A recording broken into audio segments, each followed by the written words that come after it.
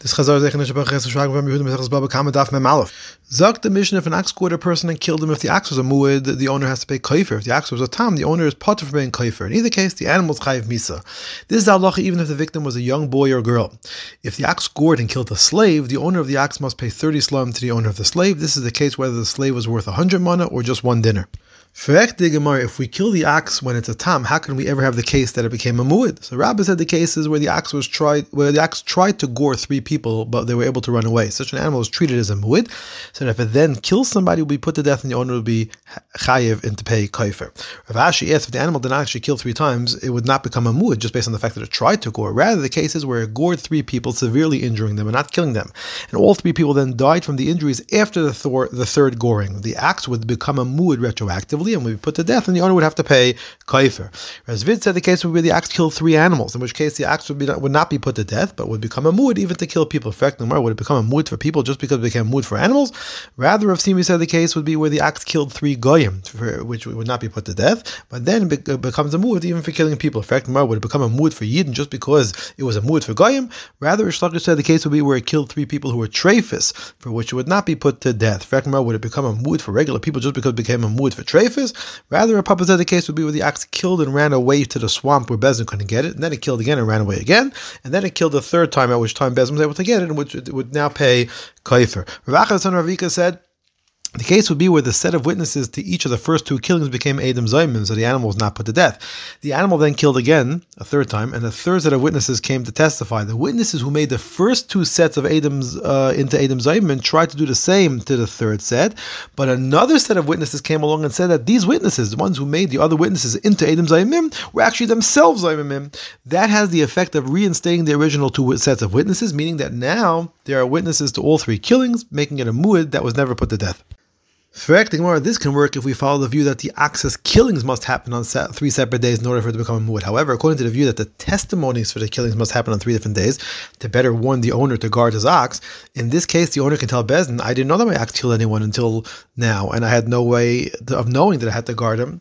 Or said the cases where the witnesses say that the owner was present by each of the killings. Ravina says the case would be where the witnesses testified that an ox belonging to this particular owner killed twice, but they didn't know which ox it was, and therefore the ox was not put to death. When they killed the 3rd time, they recognized that this was the same ox that killed the previous 2 times as well. For fact, what was the owner expected to do if he wasn't told which animal to guard? Mar says the witnesses tell him, you have a goring ox among your cattle, and therefore you should have to guard your entire herd of cattle because you know that there is a goring ox among that group. The Mishnah said, Brisa says the pasuk regarding such an ox says the ox shall be stoned and its meat may not be eaten. Now it seems obvious that it can't be eaten because it was killed by stoning, it wasn't shechted. But said the pasuk is teaching that even if it was shechted after being sentenced for stoning, its meat may not be eaten. The pasuk of Ubal Shar Naki teaches that it's also asur b'hano. Maybe if it was shechted after the sentence, it's mutter to eat, and the pasuk of its meat may not be eaten is just teaching that it's asur b'hano. We find that Rav Avo and Rav Elazar said that the isser of eating written in the Torah is an isser to have ano as well. Mar says that's only true when we also learn out the isser of eating from the words do not eat. However, if in the case of the ox, we learn out that it may not be eaten from the words the ox shall be stoned. Therefore, the isser or can't be learned out from the words do not eat. Or we can say that since the pasuk says do not eat the meat instead of saying do not eat it, this teaches that even if it was shechted when it was still alive, it would still be asur to eat. Mazrucha asked, maybe it's only asur if it was shechted with a stone, and therefore it was referred to as a stoned ox. But if it was shechted with a knife, even after the sentence, maybe it's mutter to eat. Where it says there's never a requirement to shecht using a knife. A Mishnah teaches that any sharp and smooth object may be used for shchita. Since we can learn the isser of eating and of having hano all from lo yeyochel, so what does the pasuk of Ubal Shar Naki come to teach? And for the Gemara comes to teach, and not only is the meat asur, but even the skin is asur b'hano as well. In fact, according to the Tanam, who uses pasuk for another drasha, how do they know that the skin is taka asur b'hano? The Gemara says they learn it from the words es bisarai, that which is secondary to the meat, meaning the skin. The other view does not dash in the word es. Zakti Gemara Brisa says the pasuk says Ubal Shar Nakir. Well, the other says it teaches that if a tam kills a person, the owner is potter from paying half kaifer. But Kiyu said a tam only pays from the body of the animal, so it's obvious that there's no half kaifer payment even without the pasuk, because the animal is put to death, so therefore there's no value. The other said to him, "Do you think I was referring to an animal that is condemned to die? I was referring to a case where there was only one witness to the killing, or if it's known only by the testimony of the owner, in which case the animal is not put to death.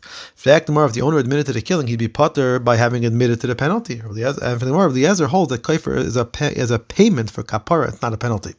Another brayso says Rabbi Eliezer responds to Rabbi Akiva by saying, do you think that I was referring to an animal that's condemned to die? I was referring to a case where the animal intended to kill an animal and instead killed a person, or intended to kill a goy and instead killed a yid, or intended to kill a person that was a treifa and instead killed a person that was a healthy person. That's when the pasuk is needed. In fact, each brayso has a different response of Rabbi Eliezer. Which response was given first, which was given second? Rav Kahanan then Rava said he initially gave the answer of the second brayso, which is a stronger, more encompassing answer, and then gave the other answer. This can be compared to a fisherman who first takes the large fish that he catches, and then he goes after the smaller fish. Rav Tavyuman then Rava said he first gave the answer in the earlier brayso, and then followed it with the stronger answer of the second brayso. This can be compared to a fisherman who takes the small fish when that's all he has. When he finds later a larger fish, he throws away the small one and keeps the larger one.